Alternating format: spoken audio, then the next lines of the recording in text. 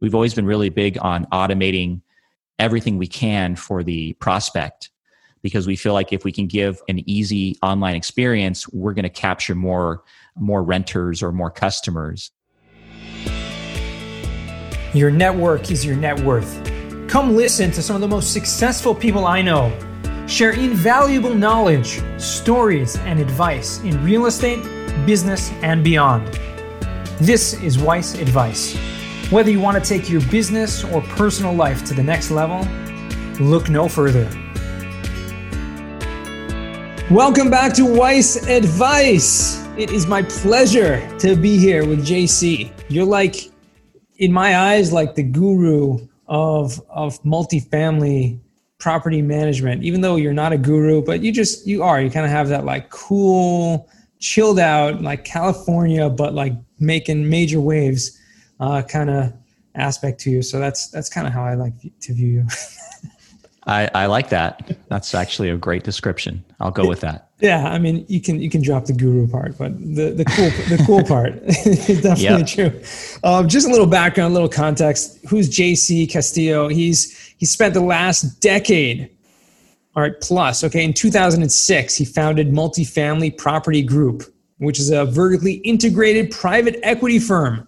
So they're basically investing in large multifamily properties in the Dallas-Fort Worth metro. And the thing I love about what you guys are doing is that, I mean, you're in the Bay Area, right? So, yep. So you come from, Bay Area, San Jose, and you're just moving all of your capital, right? And all your investors' capital right directed to like one central location. You found your market, you stick with it, you love it. You have a property management company that's, in-house, taking care of everything. And that's great. You've really found kind of your spot, your niche in that. And that's kind of what I love about real estate. Well, I think the thing about niches and I think the thing about being very focused on your, not only, what type of business you're going to build, but also where you're going to build your business is a lot of people in multifamily have the misconception that they want to be diverse geographically across the nation, which in some respects, if you get to a certain size, that's actually not a bad idea, but you can build a very significant and deep business in a single metro that's large enough to support scale to where you could never really saturate that market. And Dallas-Fort Worth is one of those places that you can do that. The nice thing is that because we're in one metro and we've been there for 14 plus years, the amount of relationships and ecosystem and partners we've got there is incredibly deep. I think that gives us a huge advantage in terms of doing business in that neighborhood. Yeah, absolutely. And the funny thing is, I mean, you got involved right at like probably the worst time in a certain sense. I'm glad you mentioned that. That's true. Yeah. I'm glad you said that. Yeah. I mean, I actually bought my first 3 properties I bought right before literally the last third property I was closing as the walls were crashing around us. In fact, the lender didn't want to give us the loan to close the deal because it was literally like as the global meltdown was happening. So that's how I got started in my multifamily career. And so, it's kind of like just getting thrown in, into the deep waters right away. And, if you can float, guess what? You're going to float for a long time, right? That's right. And so this, I mean, obviously going through what you're going through and what everyone is going through right now, obviously you have a lot of experience to weather that storm. Have you found that to be true? I definitely feel like there's an advantage to having a downturn under your belt, having some experience with a downturn. I do see some fundamental differences between the last recession and the current recession that we have in terms of what the multifamily space is going to do and what it looks like. Mm-hmm. And I think that's the key is that, no 2 recessions are exactly alike. And I think there's definitely some differences that I see happening this time around versus last time around. Yeah. And maybe touch on like what's one of those differences that you see? I'm glad you asked, Yona. I'm really glad you asked. You set me up. Yeah, so well. there's two big things that I would say that are different. The Great Recession that we had in 2008, one of the key characteristics of it was there was a very very much affordability was very big back then. So, rent still hadn't taken off. I mean, rent had been, across the nation on average had been pretty close to historical norms. And so there was just a lot of affordable places to live as a renter. The second, and which is a lot different than now. If you look at now what's happened with this pandemic-driven recession, we are already at all-time affordability constraints for renters. And it's really, there's no room up. It's very difficult, especially in the workforce housing space, to keep pushing as the market will bear, because there's just some basic affordability constraints, which are especially exacerbated in some of the areas where rents are already unaffordable, like on the West Coast and the East Coast. In the Sun Belt states, that affordability is still relatively decent. Sure. So that's basically is a big difference between how things are going to work now with the recession versus how they worked in the past. The second big difference that I would tell you is that when the 2008 recession happened, there wasn't a whole lot of supply coming into the market for multifamily. It was a pretty balanced market, and even maybe slightly skewed towards a lot more demand than supply. And so, when the 2008 recession hit, there really wasn't a whole lot of occupancy issues during that time. Most people that got in trouble and went into foreclosure back then did so because they were over leveraged and they just didn't have any buffer, and lending went away like that. So you couldn't get a loan. And so you lost your property, even in some cases, even if you had renters that were paying you rent and you could cash flow.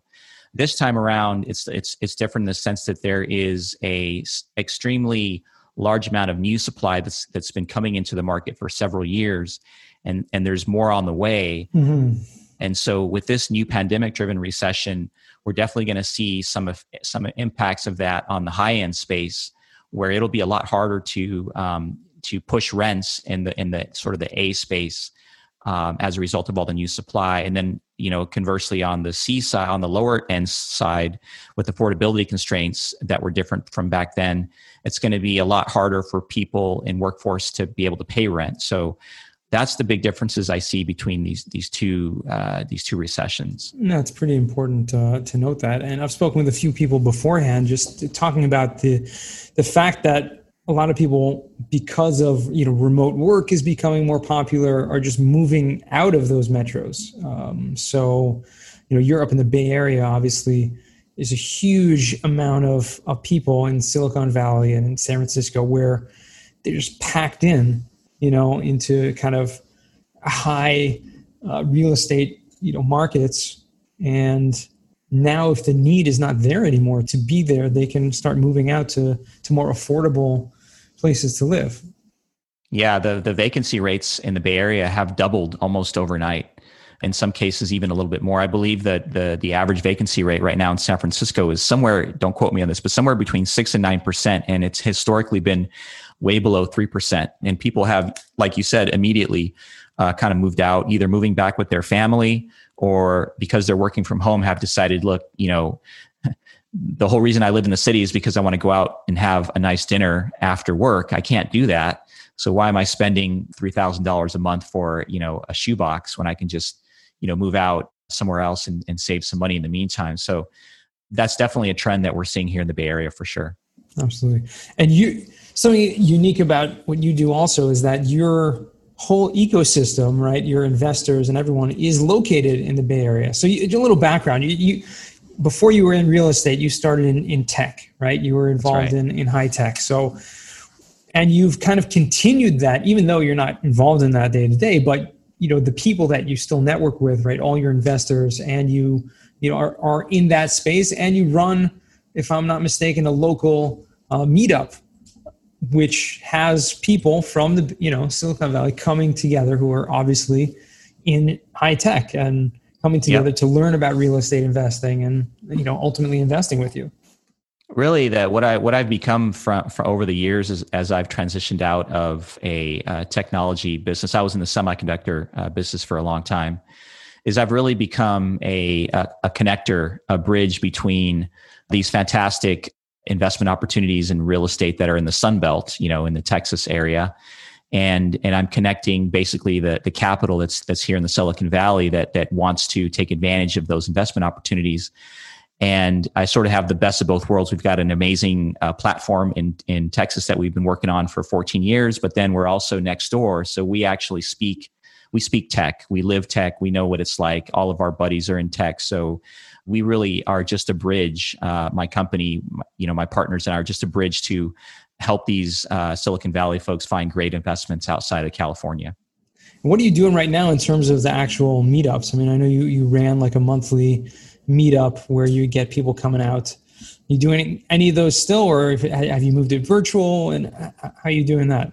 Yeah, we haven't had a physical one obviously for a while, and we are planning on doing some virtual stuff. I think that we want to reduce the frequency of these meetups and sort of increase the amount of content that we bring, the value that we bring.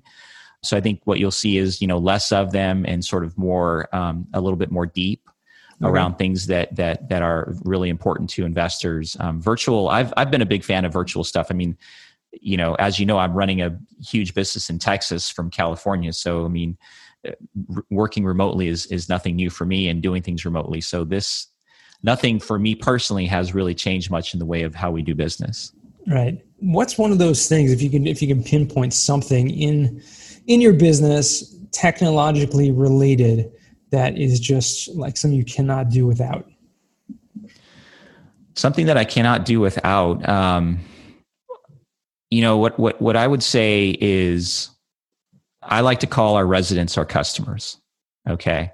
I don't like to refer to them as residents because I think customers is more of the right term. They have a right to choose where they live, and they decide to stay with us if we have a good product. So one of the things that I really can't live without is there is a technology that we've been using for a little bit of a while now. It's basically a virtual leasing assistant. Her name is Lisa. And anytime you go to one of my property's websites, or you go to Google and you want to call to my property and book an appointment to come schedule a tour of a unit, you're not going to know it, but you'll start text messaging with my virtual admin or my virtual leasing assistant. And she's intelligent enough to answer questions. Like if you say, hey, you know what, I got a dog, Daisy, are pets welcome? Well, Lisa will respond back over text. Yep. Here's our pet policy. She's definitely welcome. And, would you like to schedule a tour? What time? So we've really found that by switching over to this virtual technology, two things have happened. One, we're increasing the immediate response to a lead because leads go cold within minutes.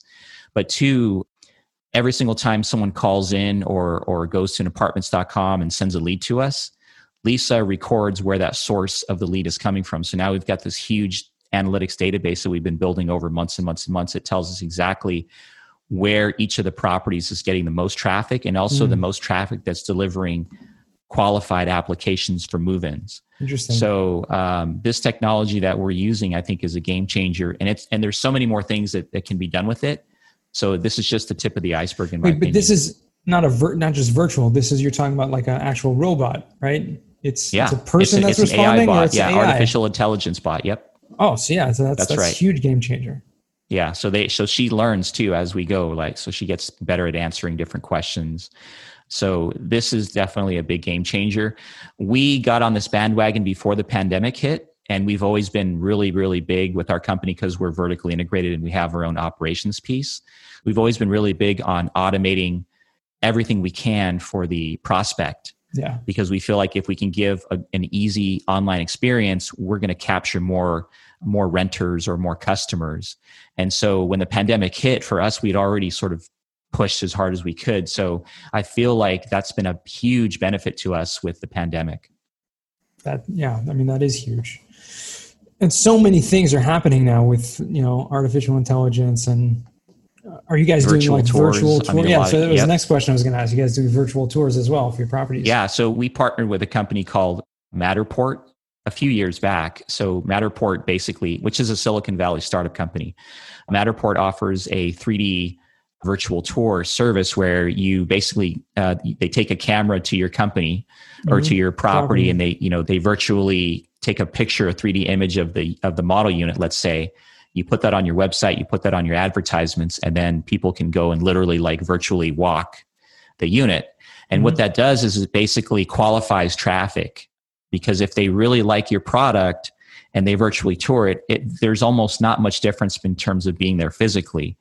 So that lead becomes a lot more solid and qualified when they reach out to us, and they really know what they want, as opposed to, hey, it's a looky-loo, and then they come in and they say, hey, you know what, this model unit looks a lot different from the pictures. I'm not really interested. So we feel like technology like that is making it more efficient for the customer, but also more efficient for us, because we're only spending time with people that we know are going to have a high rate of closure, high rate of success, right?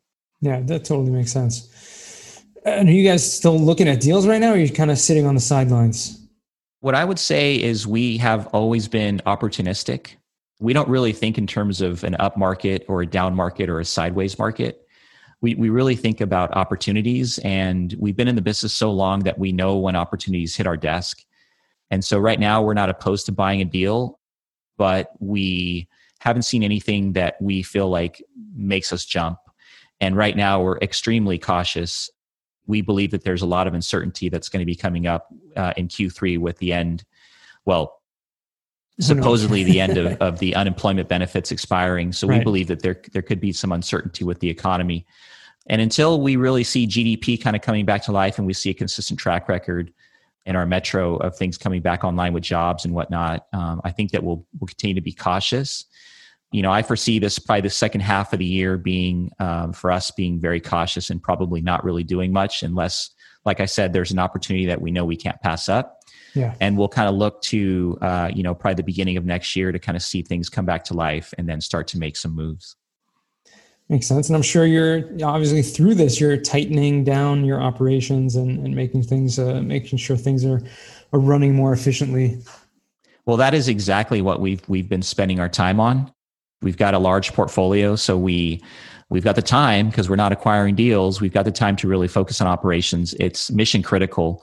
I was on that bandwagon since the end of last year. In fact, I had a LinkedIn post that had a lot of attraction where I really talked about the last decade, that let's call it the 2010s, were all about, basically equity. Right. If you bought a multifamily deal from 2010 to 2018, 2019, you didn't have to be an operator. You just had to buy it, and the market helped you. It took care of everything. It just made you look like a genius. But last year, I definitely had the feeling that this decade is going to be a turn where it's going to be, the way that you're going to make your money is going to be back to historical normal, which is you got to be a great operator to really focus on the customer, give them what they want, focus on expenses, be efficient, and that's how you're going to make your profit. And so operating for profit, I think, is the name of the game this decade.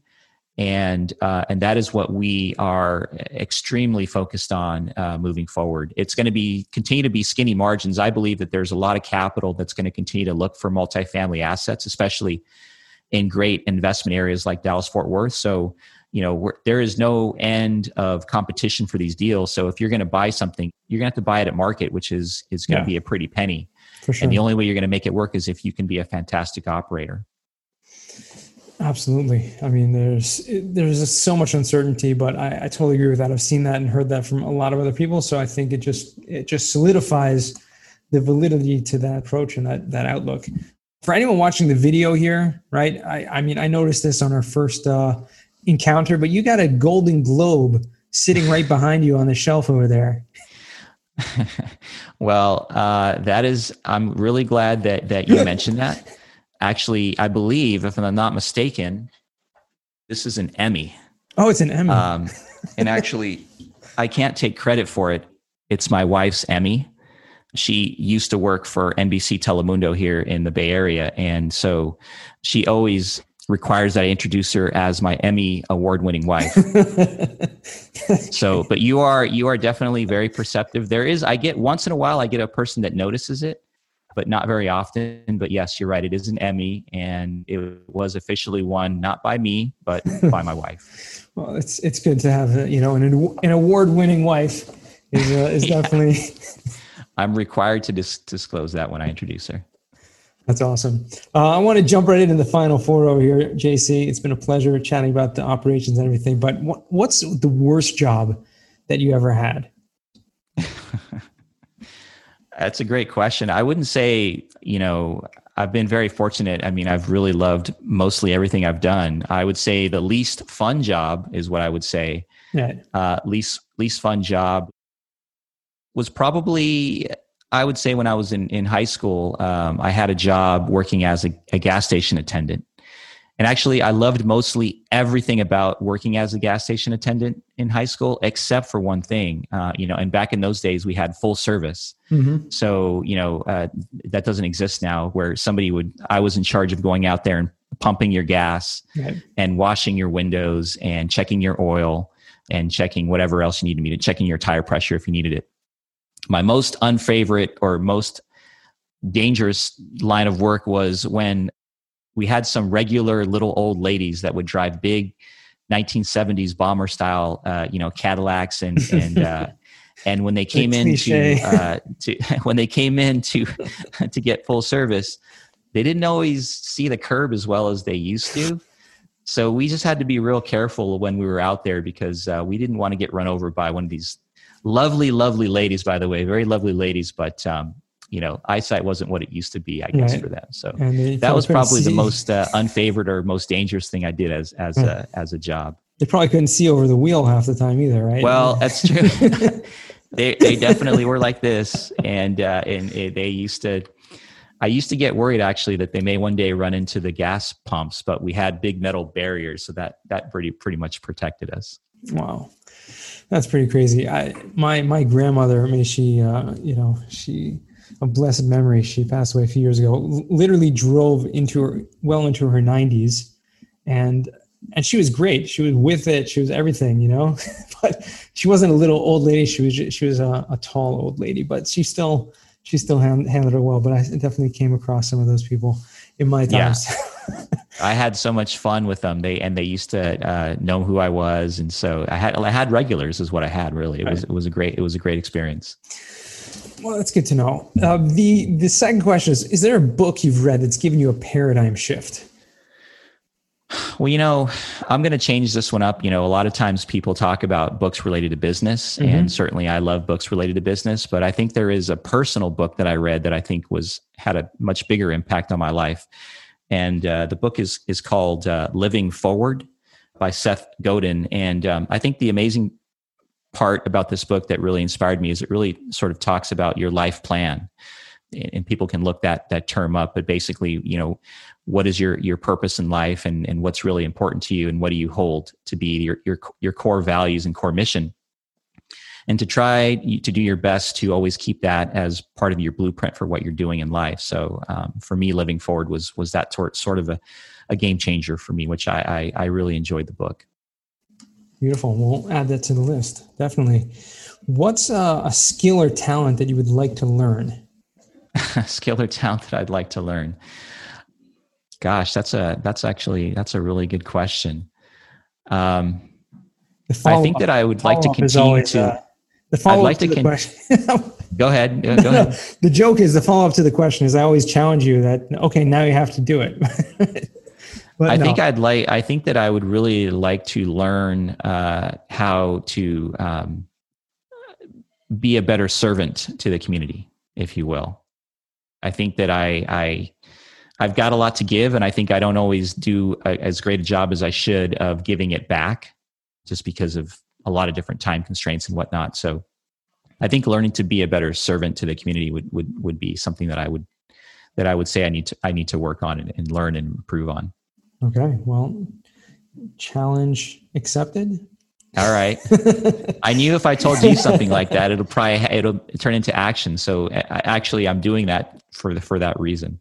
Awesome. And it's very noble. And I think everyone should do their best and constantly, continue to try to find new ways all the time to contribute and give back. We all have, whether it's giving back through time or money or, volunteering or just efforts or even guiding, and coaching and helping other people along the way is yep.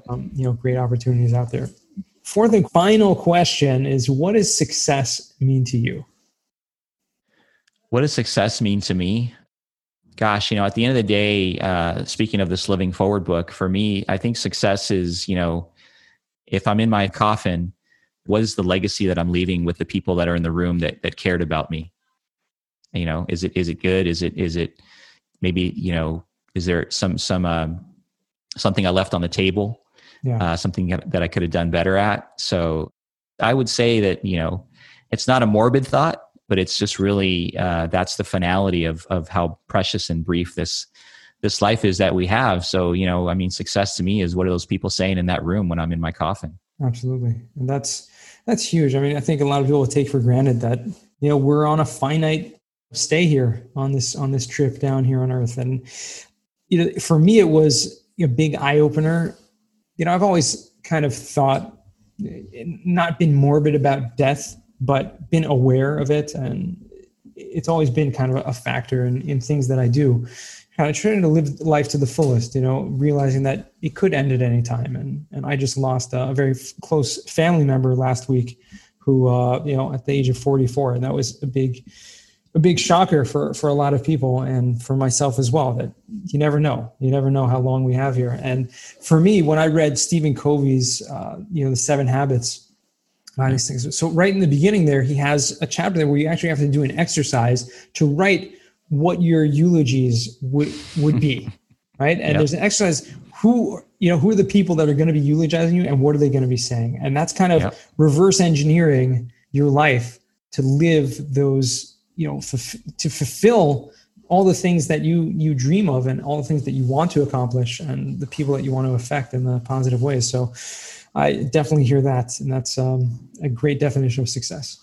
Yep. I agree. I couldn't have said it better. And that's exactly how you start. And with these plans is you start with what do you want to be remembered for in your eulogy. So it's a fantastic way to really bring everything together and make it simple in terms of what you really want, right? Absolutely. Well, thank you so much, JC. It's been a tremendous pleasure conversing with you, chatting with you today. Where can our listeners find you or find out more about you? Well, multifamily is my thing, and I love to talk about it and learn about it and study it.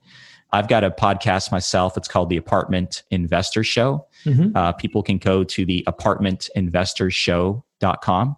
And my buddy Paul Peebles and I, who is a very well-respected and major player in commercial lending in the United States, he's my co-host. And that is where people can find out more about what we do. And they can learn a whole lot, more importantly, about our perspectives. And sort of, we bring in a lot of experts and guests. We've had you on the show, Yona. And so that is something that I would definitely recommend that people check out. Awesome.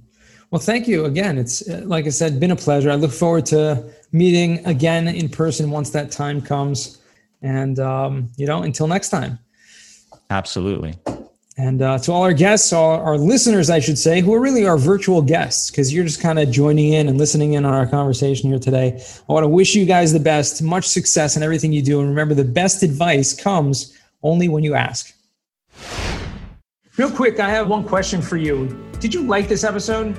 If you did, I want to ask you a huge favor. See, the biggest thing that helps this podcast grow and that will spread this message to the whole world is that if you leave a review, a rating, and subscribe to the podcast. What that does is it basically tells the platforms that this podcast is out on is that you like my stuff and I'm doing something right.